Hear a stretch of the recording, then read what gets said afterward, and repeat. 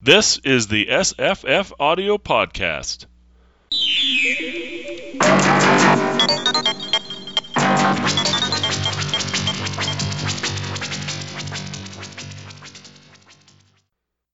Hi, I'm Jesse. And I'm Scott. I'm Paul.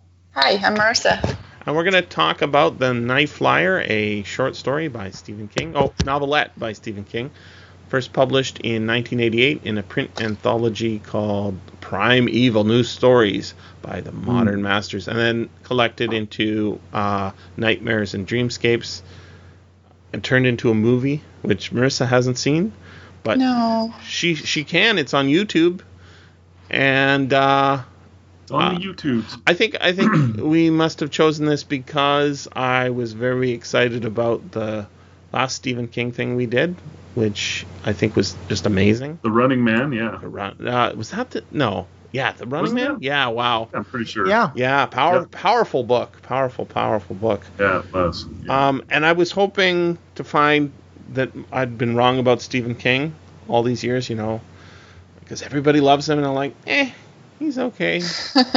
And so I had seen this movie, and then I thought maybe we should do this. And I think that's sort of the chronology of this story. What did you guys think of this story?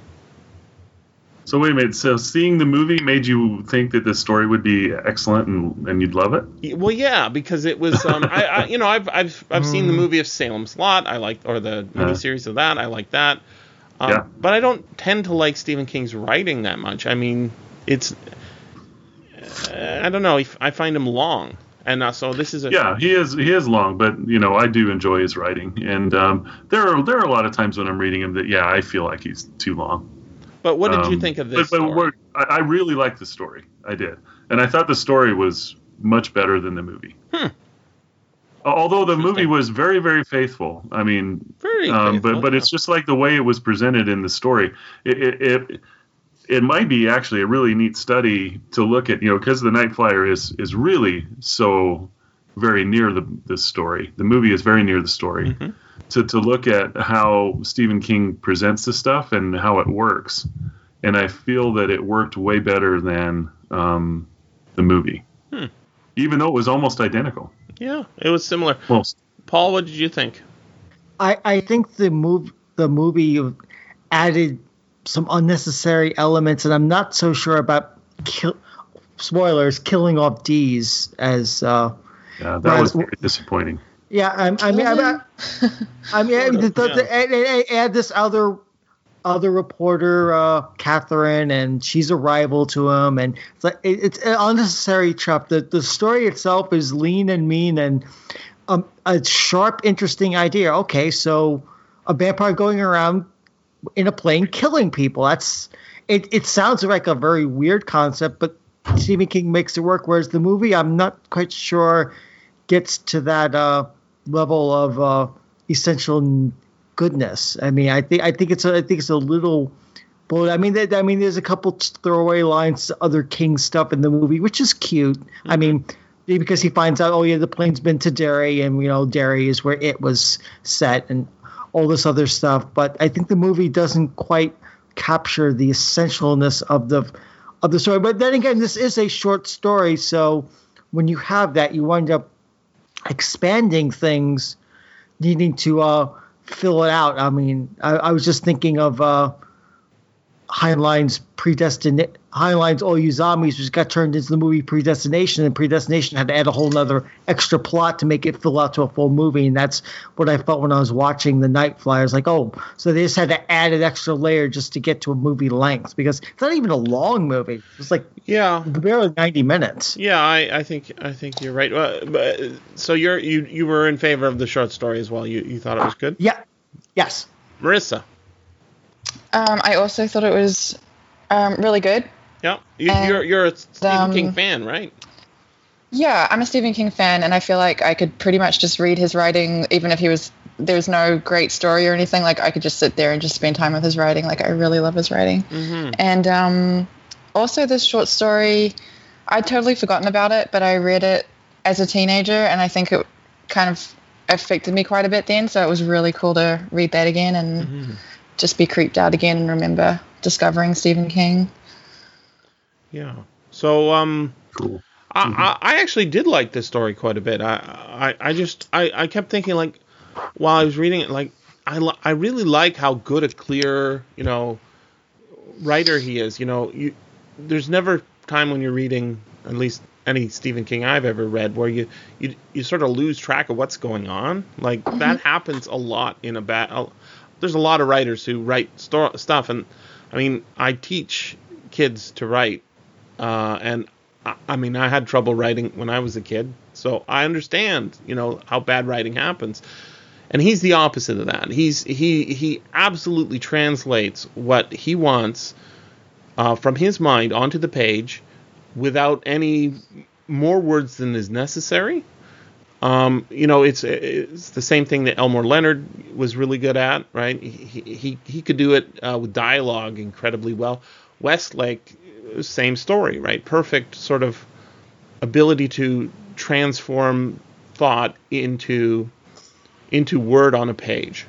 My issue with King in this story was that I felt like there wasn't enough there. Like it was just all the stuff that's on the surface.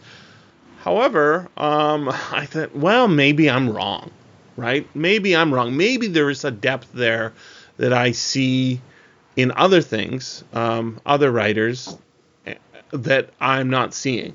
And I don't think, I looked hard for other people's reviews to try and, I looked for podcasts that talked about it. There's a Stephen King podcast. I wanted to find evidence that I was wrong, that there is a depth there beyond the surface of the story. And I kind of think there is, but I don't think it's as strong as I'd like it to be. But I think there is some stuff there. So, well, he often does social commentary. Yeah. So there's a little bit of that, and he did so in this story too. Yeah, I mean, I tweeted you guys the couple of quotes, or at least one of the quotes about the children of the '60s. The flower children of the '60s became the cannibals of the '90s. And there was a couple other lines like that about sort of a real cynicism, and the character is terrific, right? But did you guys find that there was a depth there? Because I want to tell you about mine, but I pushed pretty hard to find it. Well, I don't know. To me, a Stephen King story, the depth is in the characters. So it's like the feeling of knowing people is the depth that I feel from Stephen King constantly. Right. I think you're right. And I guess I don't normally care very much about characters, but I mean, that's why this is so long. I was thinking about why the film needed to be, add all those extra scenes. And I think it's because there's almost no characters in this story. There's like 4 or 5 of them, maybe. And some of them don't even have names. We get a description, but mostly we're just inside one character's head for the whole of the story. And that's not a bad thing. It's just I always think makes it hard to film. Yeah, it does make it hard to film, and I always think of what's missing is it's all a metaphor for something, right? And I'm not sure that this is all a metaphor for something. I think rather it's just what it is. But I did find some interesting stuff in it. So, what am I wrong? Is that what the appeal is? Is it's all the character and this just the story and the telling? Marissa? Well, I think apart from I don't know if it's super deep, but apart from the sort of obvious metaphor about journalism and the bloodthirstiness of that.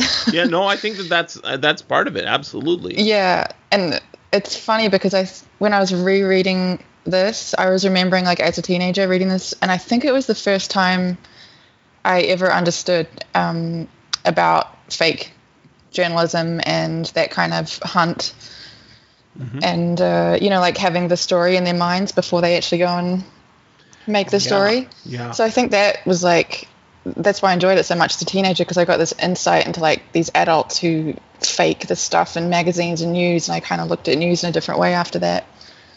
Yeah, I think that that's something real, and I doubt I would have thought about it very much if I had not tried to think about it very much, But like I read a Westlake novel that's he's actually got there's two Westlake novels that are on this same sort of vein, the tabloid newspaper, and filling the pages of it. What's that about? And this phenomenon, this social phenomenon that exists, I don't get it. You get it? We don't get it. So this is sort of a way of approaching that, yeah. Mm-hmm. He uses a lot of analogies to blood in the early parts of the story as well to talk about that kind of journalism, like blood and guts. Don't forget the guts. Yeah. Yeah, and the story is very much about Richard Dees, right? I mean, you say we're in his head the whole time, but yeah, we don't really spend a lot of time with what he's aiming after. No. And that's typical Stephen King. You're with these people, and you feel a depth of connection to them, and stuff starts to happen to them, and it kind of, I think, the part of the appeal is, it's almost as if it's affecting you. And you're feeling these things happen through someone you're very sympathetic with. Yeah. And Richard Dees is not like a terrific person either. No. It's not like that's how he's creating sympathy. He's creating sympathy because we know him. We get him. Yes, we get him. Mm. Right. I kept thinking the Weekly World News as I was listening to this story, and that's sort of. Yeah, on the edge of reality sort of journalism. But he himself doesn't. I mean, it's interesting. It's not like he thinks that there's a vampire straight off. He just thinks there's a serial killer. I mean, he has to be brought to the revelation of what the true horror of what the actual Night Flyer really is, rather than thinking, oh, it must be a vampire and going for. It's almost he's like Kolchak. Crossed with Lou Grant, as it were. It's like, yeah. I love what Marissa said about knowing the story or knowing what you think the story is before you go out there, and then he went out there to write the story as it made sense in his head. So he was going out not to find the facts, but really to just sensationalize it and find things that agreed with what his view was. Yep. And then in the story, that moment where he says, "You're real." That was awesome. Yeah, exactly. That was awesome, and it hit me way harder in the story than it did in the movie. That was one of the things that I meant by that. It's very well. It's very point very well taken, because one of the scenes is him. We jump sort of back and forward in time a little bit in the story, but one of the scenes is him flying to a destination, and he's anticipating what he's going to see, right? He knows all about this aircraft. It's a Cessna Skymaster, right? It's got the belly hold that can hold between 3 large suitcases or 5 small ones, right? And he says, and you sleep in that in the belly of that thing, and it's gonna have dirt in it, and I know all about you, and whether that turns out to be the case or not, that's how it's gonna get written up, right? Mm-hmm. And I think there's a line in the movie that's not in the book, or maybe it's in the book, and I'm sort of getting confused because I'm thinking about it, both of them at the same time. But one of the things that gets said in the movie is, don't publish what you believe. That's in the book as well. How's it go? Don't believe what you publish. Don't believe what you publish, and don't publish what you believe. Yeah, never believe what you publish. Never publish what you believe. Right. One of the other things is this is about a writer, and Stephen King's a writer, right? I was trying to find some evidence for my theory, in the same way that Dees is sort of not caring about the evidence. I'm sort of in the same position. My feeling is that since one of the stops is Maine, right? One of the airport stops is Maine. Is that this is based on Stephen King getting on small aircraft at small airports, flying to various events around the country where he's going to be feted or going to be published, signing books or whatever it is. So he has a little bit of experience like this. He sees the various airplanes, talks with the pilots and the people at the airports, and comes up with sort of an idea for a story, which is where the story comes from, right? And that's pretty cool. And when I started thinking about that, I started realizing that there's actually some stuff in here that is a little deeper than I noticed in just thinking about it while listening to it the first time. And one of those things is, who is the titular character? Right? So you're saying it might be Dees? It is Dees. It's also Dees. In fact, he's more real than anyone else. He calls the vampire the night flyer. Right. But he's the one who's doing the flying until he actually meets this real figure, right? He's the one doing the flying, and then I know a little bit about airplanes. When I was younger, I took flying lessons. I spent a lot of time at little airports, and I was thinking about the aircraft that are mentioned. And then I realized in re-listening to it, Stephen King actually just pointed to it right there, and I didn't even notice it. So the aircraft that the Dwight Renfield is flying is a Cessna Skymaster, right? Which is made by Cessna, which is it's probably the most common airplane company for small airplanes. It's the most common aircraft, right? It's like a Chevrolet, or he actually calls it the Toyota, right, of aircraft. That particular model, the Skymaster, which by the way has twin engines, one in the front, one in the back, so it's a push-pull, and it has twin booms out the back. I think he mentions in the book that it looks a bit like a bat. And then less prominent, even in the movie, but also in the book, is the mention of Dees' aircraft, which is from a different company, not Cessna. It's what was the name of his? Beechcraft. Beechcraft. He calls it a Beech 55. But a Beech 55 isn't just called a Beech 55. It's also got another name, which is the Baron. And I'm like, oh yeah. And then I think it might be in the book, or maybe not. There's a fact though about it. He talks about the two aircraft, and he says, I think it's in the book. He says it's their crosstown rival. Now, both aircraft companies, Beechcraft, Beech, he calls his aircraft Beech because it's named after the guy. Cessna is also a guy, right, who started these two air companies. These two air companies are in Wichita, Kansas. Both the two biggest two of the biggest light aircraft companies are in the same town, and they're rivals. And of course, he's flying a different plane, a rival plane, and they're actually in competition. The two kinds of aircraft, they're both multi-passenger, small engine, twin prop aircraft with completely different body types, right? And I was thinking, playing up that parallel, you can kind of see why the movie extends the ending. It doesn't actually, I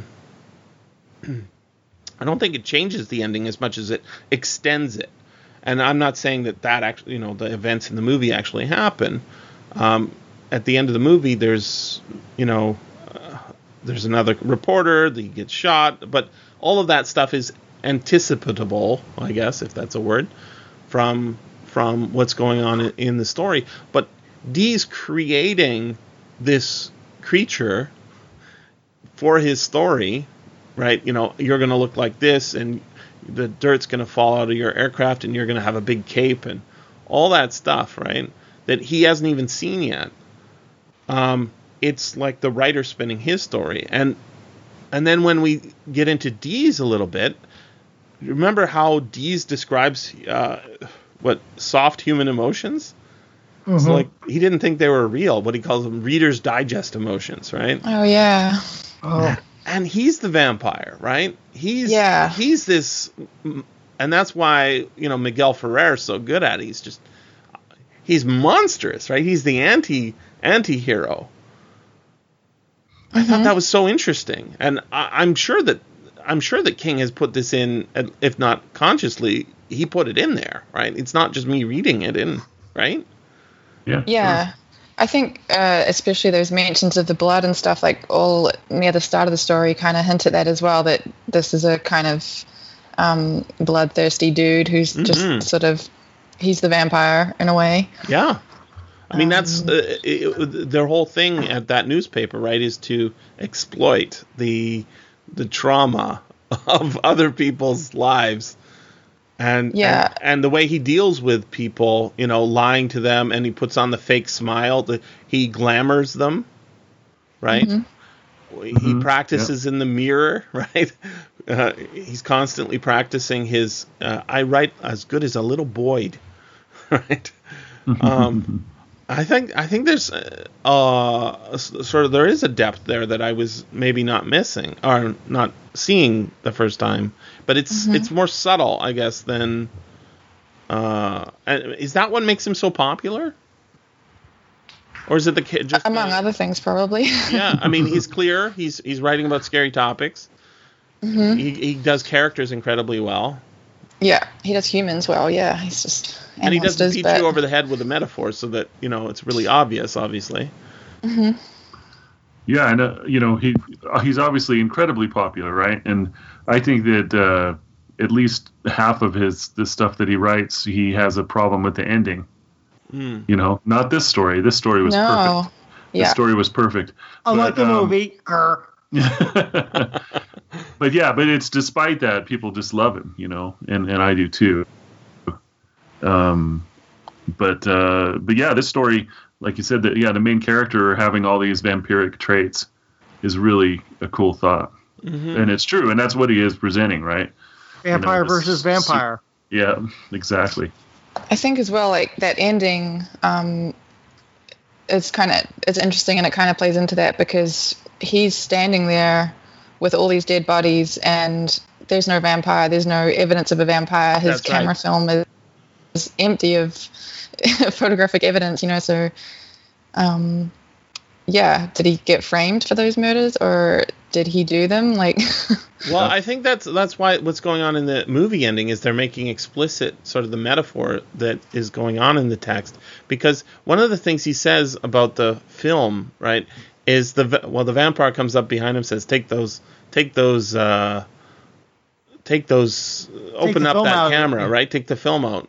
And then one of the things he thinks to himself while he's contemplating this or considering it is that they won't have anything on it anyways, because they don't show up in mirrors, they don't show up on film. But if that's true, why is Dwight making him pull this stuff out?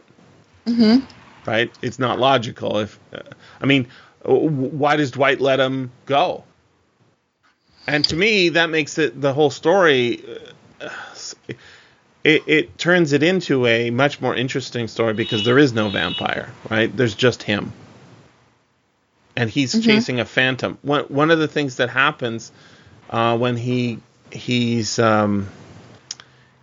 calling all the airports, right, is he finds out that there is a Beechcraft there, that a Skymaster there, but he doesn't get the tail number from the air traffic controller, and so he forces himself down, right? So he says, you just caused this problem. He cuts his own face, right? Cuts his body, and he cuts his face in order to simulate, and spits blood all over the instruments in order to justify his immediate landing, so that he can get this guy, right? But there is a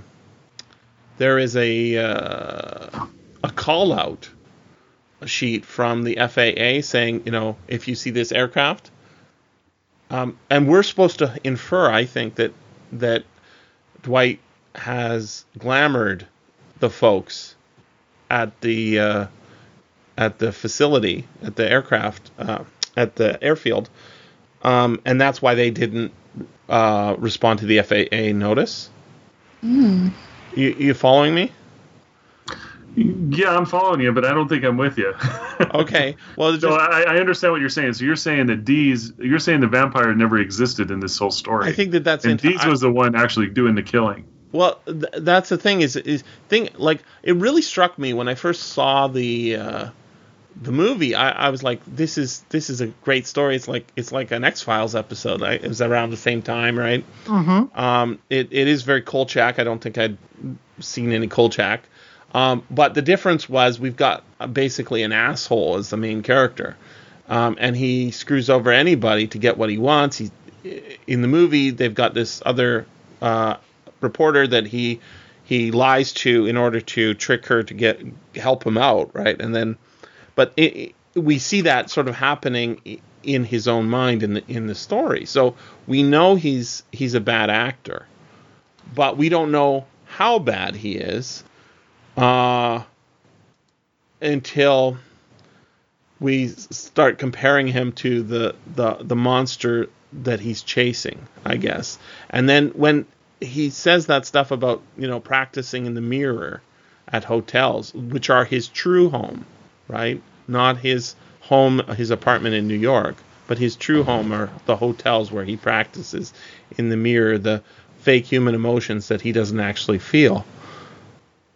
That the Dwight doesn't show up on anyone else's radar other than his. Well, no, he does though. The vampire shows up. I mean, Dees is interviewing people that have seen the aircraft. Yeah, he yeah. So I agree. I understand what you're saying. It's like gosh, I sent you a thing by Tim Powers, a lecture. I don't know if you ever heard it. I don't know. But in that he was saying, like when you look at the novel Dracula, he said he was on a panel once where somebody said, that the novel Dracula is really a statement on feminism in the 19th century or whatever. And he says, no. It's a story about a guy who sucks people's blood. And you know what I mean? So, but what his point was is that having the horrors be real, in the context of the story, is more interesting than having them be imaginary, right? Yeah. We talked about this. What was that story? Turn of the Screw. Right. Turn of the Screw is like the ultimate ambiguous story. Right. Right. But this story, to me, would lose its power if I believed what you're saying, because I would have to believe that there was nothing real in it whatsoever. I'm not sure that it's fully sustainable because there are. Yeah, I don't think that it is. However, but I think that the comparison between Dees and the vampire is very valid, and that they both have similar qualities is part of the point. Yeah, I'm just like at the beginning of the story, beginning of the chronology, he is reluctant to go after this story he thinks is bullshit, right? Mm-hmm. Which is kind of our position, or my position, or your position, something like that, right? And then he's persuaded by the editor. Sorry, Marissa? Oh, yeah. Okay, he's persuaded by the editor. I was going to say I thought it was the other way around, that he was reluctant to go after the story almost. Like, when he started realizing that it might be true, he's kind of like, isn't he thinking like, oh, maybe my career is washed up now? Yeah, exactly. He's like disappointed that it might be real. Right? Yeah. Which, I don't know. I think it's hard to sustain the idea that he's got a fracture in his mind so strong that he has a second aircraft that he's flying around. Yeah, I do. People, I think that as well. And I in the final scene where he's taking pictures of things and then he says, "This is, he's had enough." Right? I'm pretty sure he used that word, enough. Right? He just completely can see himself from outside himself and what he's doing, and the horror of what he's presented with, and he can't not feel anymore. Right. And he says enough, and that's when he runs to the bathroom and starts to throw up in the basin and all that stuff. But the fact, to me, that's super powerful stuff. Yeah. That I don't think that we need Dees to have this imaginary thing going on, this dual personality, or whatever it would take in order to make that happen. Yeah. I don't think that's Sorry. Go ahead. This is also Stephen King's world as well, where all of this stuff is so real. Yeah. Marissa beat me to it. I mean, this is a King story, so the monster is a monster. It's really there. It's not just imagination or a metaphor. There really are monsters in King's world. Right. Yeah. Yes. I'm getting that. I'm just thinking this is on the borderlands between a regular, what Jesse likes is, these very ambiguous stories about what might be just a madman. Like the Black Cat, right, is very arguable that there is no haunting by a cat. It's just an abusive husband who blames other people. I mean, almost all of Poe's horror stories are like that, right? They describable as a madman. But it's the scene with the mirror, right? So I was thinking, why does he leave? Like in the book, he leaves him alive, right? He leaves Dees alive. Why? I like your work. That's a pretty good excuse. He did, yeah. Right? I think that might have been part of it, but he just was don't full. tell my story. I like your work. He was full too, but you're right. But you know what else he did by if the vampire he may have just given the police what they needed, so now he's free. The vampire is completely free at the end of the story. Yeah, but nobody's looking for him. Dees is a fall guy for the vampire. Exactly, right. And nobody's looking for the vampire anymore. So now he's got a reset button.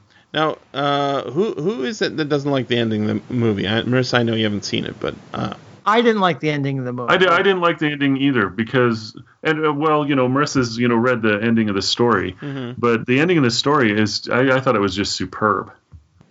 It leaves. I like the fact that he's alive and he knows that the vampire's out there and he's definitely going to be pinned for everything that just happened, and that is horrifying stuff. And I want to point out not only that, but he feels like he might deserve it. Even right. I get that from his character. He's like he also mentions he's going to be traumatized for the rest of his life, basically. But I want to point out that is the ending of the movie as well. He is pinned for it. And the only difference is he's killed by the police, right? And the other journalist ensures that the story is that their own journalist was the actual Night Flyer, and she says, and she kind of so Marissa, there's a female character in the movie version that is like a brand new reporter. Phoebe Cates, is that the actress? Is it? No, no, Maybe I'm it's wrong. not. It's Julie Entwistle. Okay. Witzel. Okay.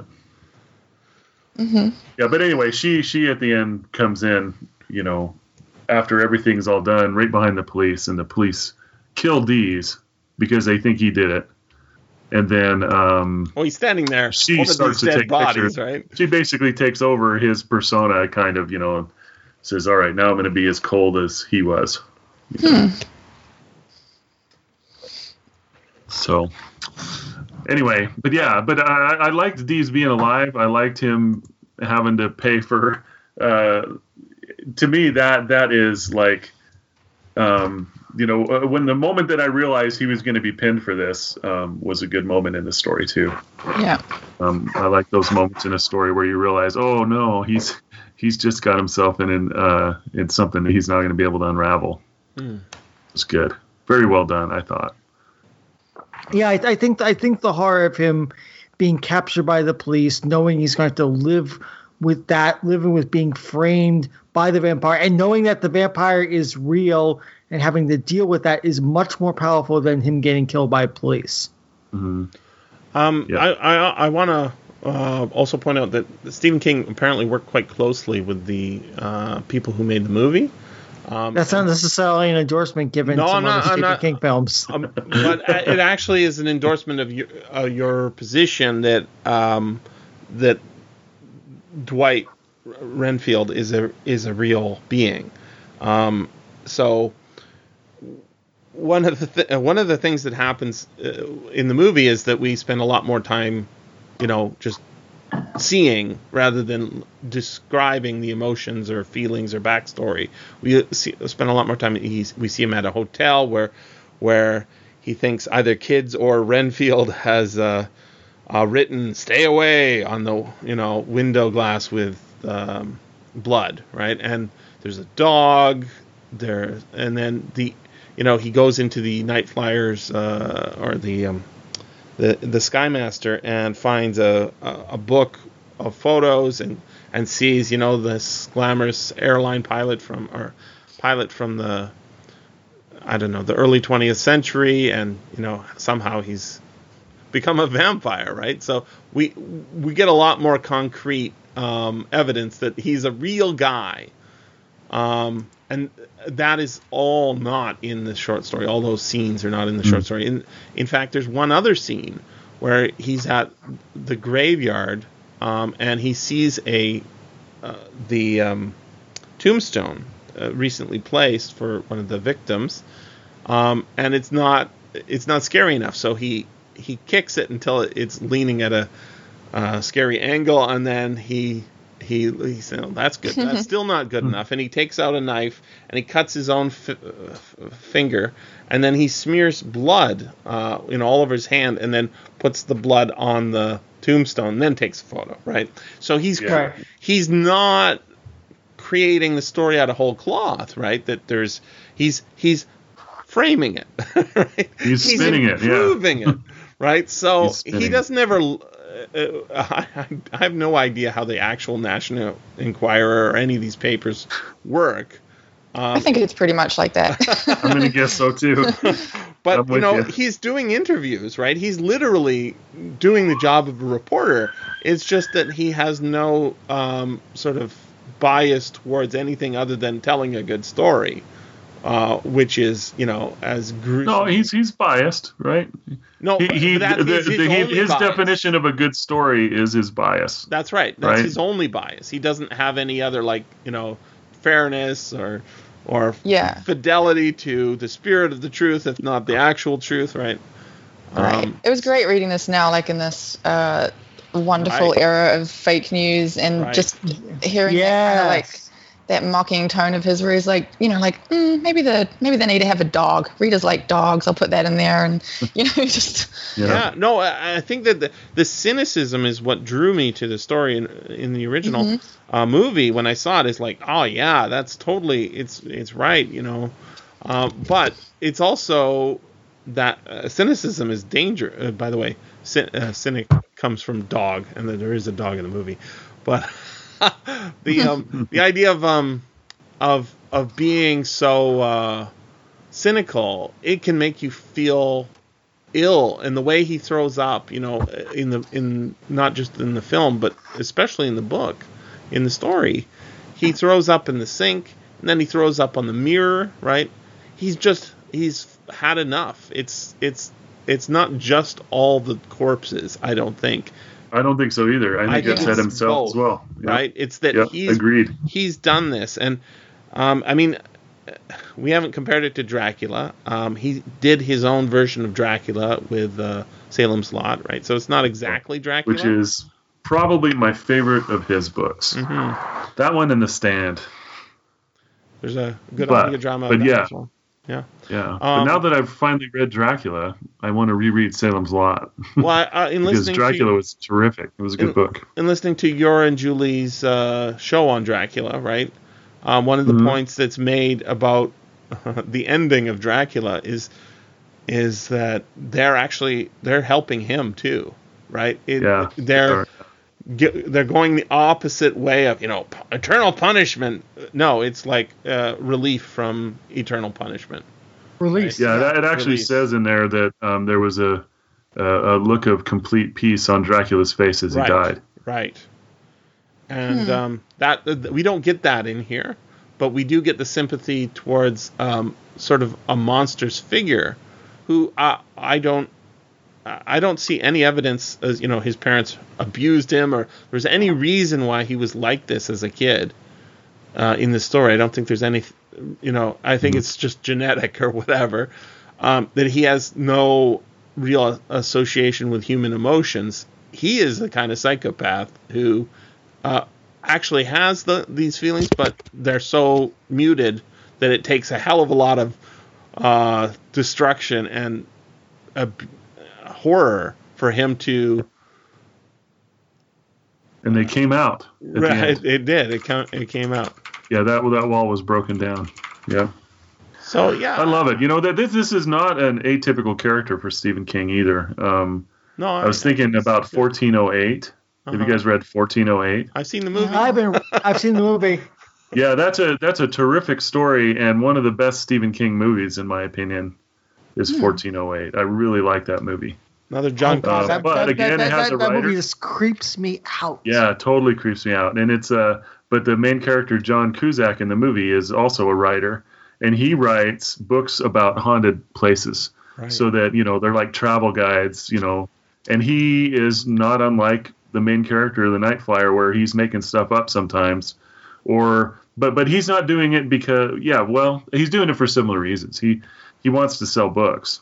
Yeah. And, you get to see him and, he'll stay the night in a hotel that's supposed to be haunted and then just cynically write up in the morning, after not feeling or seeing anything, he'll go ahead and write up how incredibly scary it was to stay there, and give it a star rating. It's too real. Yeah. And then 1408, of course, is one that really is haunted.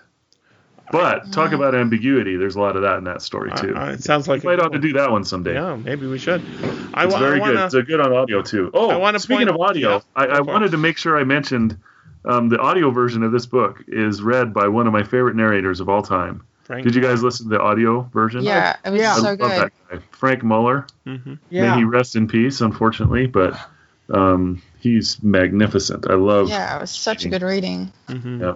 He did a lot of King stuff, I think. He did, yeah. He was the preferred narrator before his accident. Right. I also want to point out this is something I do like about Stephen King. He writes long. Maybe he's not as deep as I want him to be most of the time. I don't know, but he writes well for film. I think everybody agrees for that. Things are very visual in his stuff, but.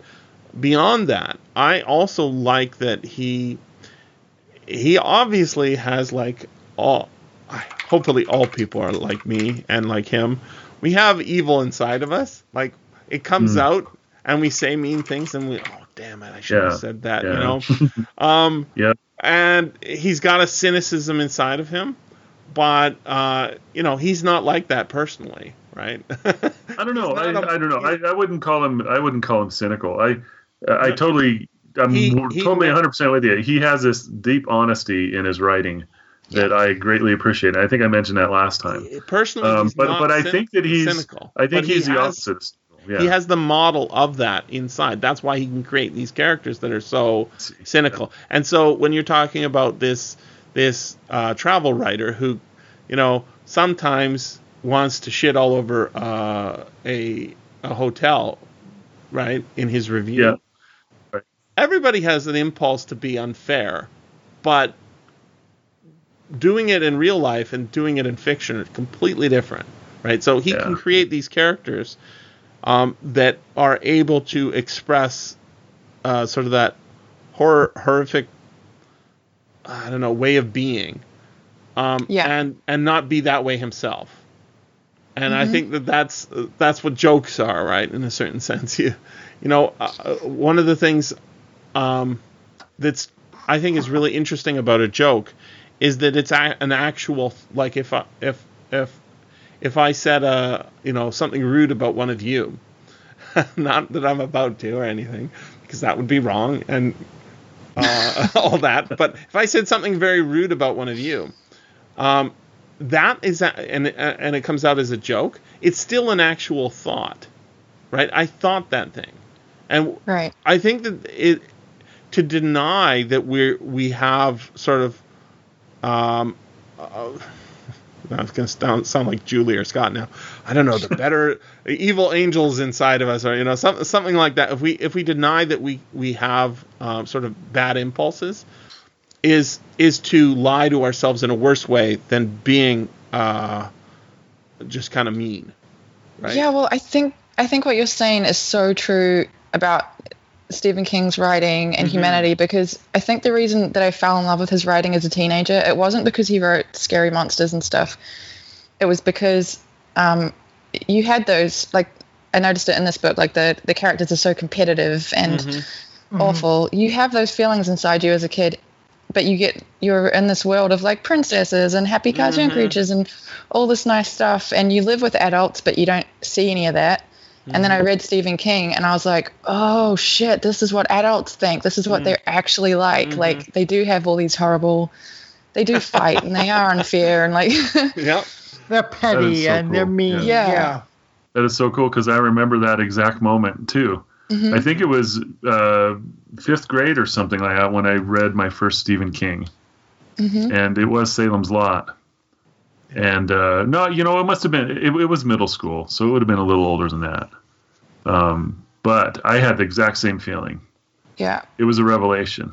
Yeah. And then I just like read everything I could get of his. Yeah. Yeah, and I could tell it was real. I mean, it felt right. It felt true, And that's I think that's really the popularity behind it, because honestly, I'm not that interested in Clown with a Balloon or whatever. It just doesn't appeal to me at all. But I think that you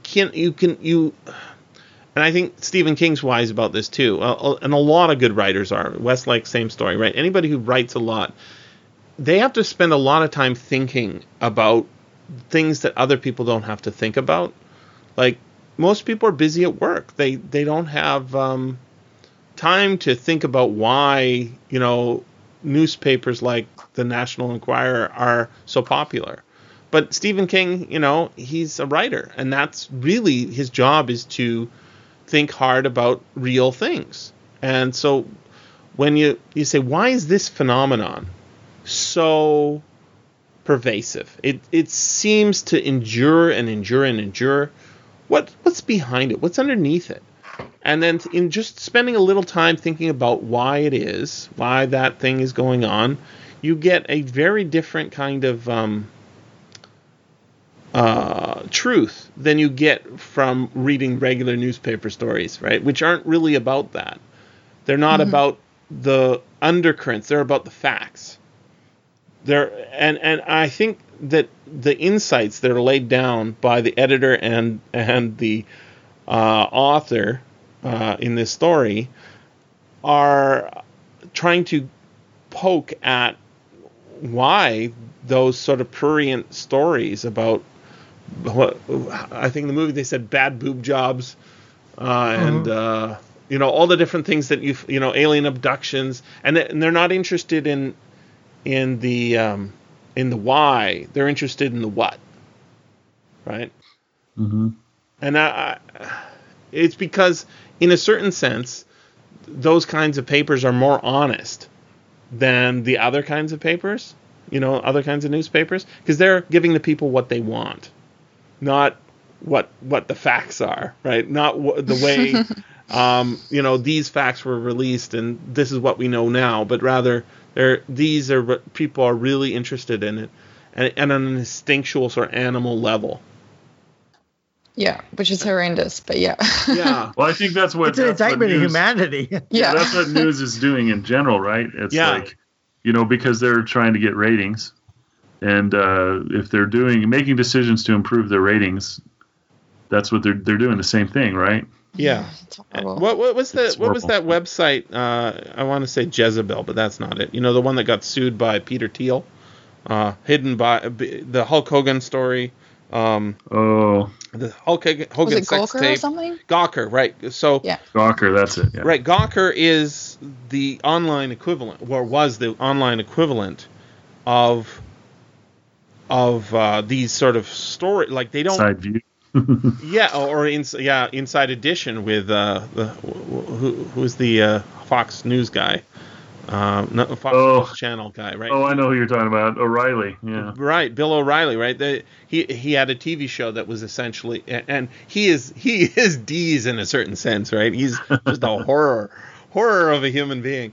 How about Geraldo Rivera? Very much so, right? And seemingly rehabilitated by being a good news journalist now, right? Really, he's just older. What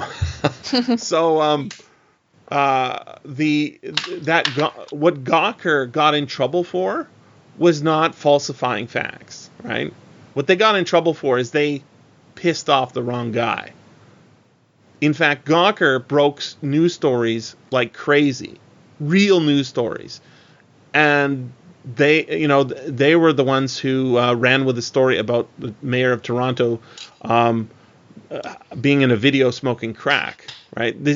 A real thing that really happened. They're the ones who run with it, not a Canadian publication that knew the same facts and didn't run with it, right? So there's something about these sort of detestable news sources, and obviously the Weekly World News, or the one, I don't know how that one works, but National Enquirer, I believe they actually have real stories. I've never actually sat down and read one or looked at one, but I believe that they have broken real news stories. And Gawker was all about breaking real news stories in a certain sense. All the facts were true, generally, right? They made mistakes, but what they got in trouble for was just releasing sort of unpopular facts. And I don't know how that connects with this, but it's something King is pointing to. Have any of you ever seen the movie Nightcrawler? Yeah, terrific movie. Terrific. Yeah, with Jake Gyllenhaal. I was thinking about that as I was rereading him. Yeah, that's kind of spiritual, it's like similar, right? Yeah. Con man who gets wrapped up in his own moves that he's trying to create, and kind of a really scummy person. I mean, there's no vampires in that movie. I don't want to mislead our listeners. I mean, it's more gangster noir sort of mean streets of LA than anything else. I mean, the monsters are all human and all awful people, not vampires, but yeah, the same sort of journalism gone toxically wrong, and what a person will do to make a story by being a story. I mean, I was thinking as we were describing the whole, I'm going to cut my hand and smear my blood, so I have to come down now to try to catch this vampire. I mean, that sort of drive, do anything journalism is very much reflected in that movie. Yeah, and for the most part, he wasn't making the story, right? He was just making the story visible to but that point where he becomes the story. Yeah. And he's the same kind of character, sort of emotionally stunted somehow, and making hard to connect with, but he found his right. That's the thing, is Deez is really good at his job because of the way he is, right?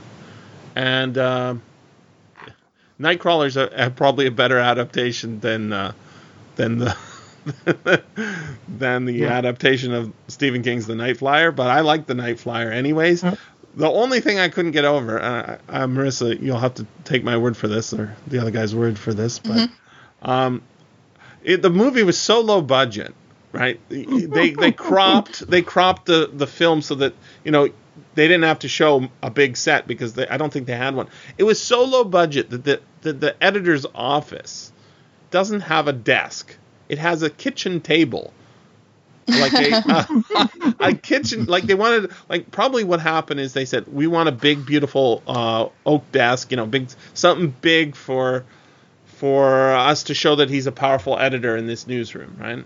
And the rest of the set is just, some blinds and some glass and some people wandering around, right? The rest of the set is nothing, but they spend a lot of time in this room, so they got this big table. But the problem is, if you put a regular, desk chair behind a dining room table, it doesn't look right. He's way too short. The guy's like That sounds hilarious. The level of the desk is like at his nipples. It shouldn't be that way. Yeah. And so I forgive the Night Flyer a hell of a lot of its problems just for being so low budget. And obviously, it was shot in 30 days. It's only got one actor really in it, and the rest of them are, there's other actors, but I don't think they probably spent more than a day on the set other than him. Right? Yeah. I'm a big fan of crappy little movies like that do a lot with what they're given. This has been the SFF Audio Podcast. Please join us at www.sffaudio.com.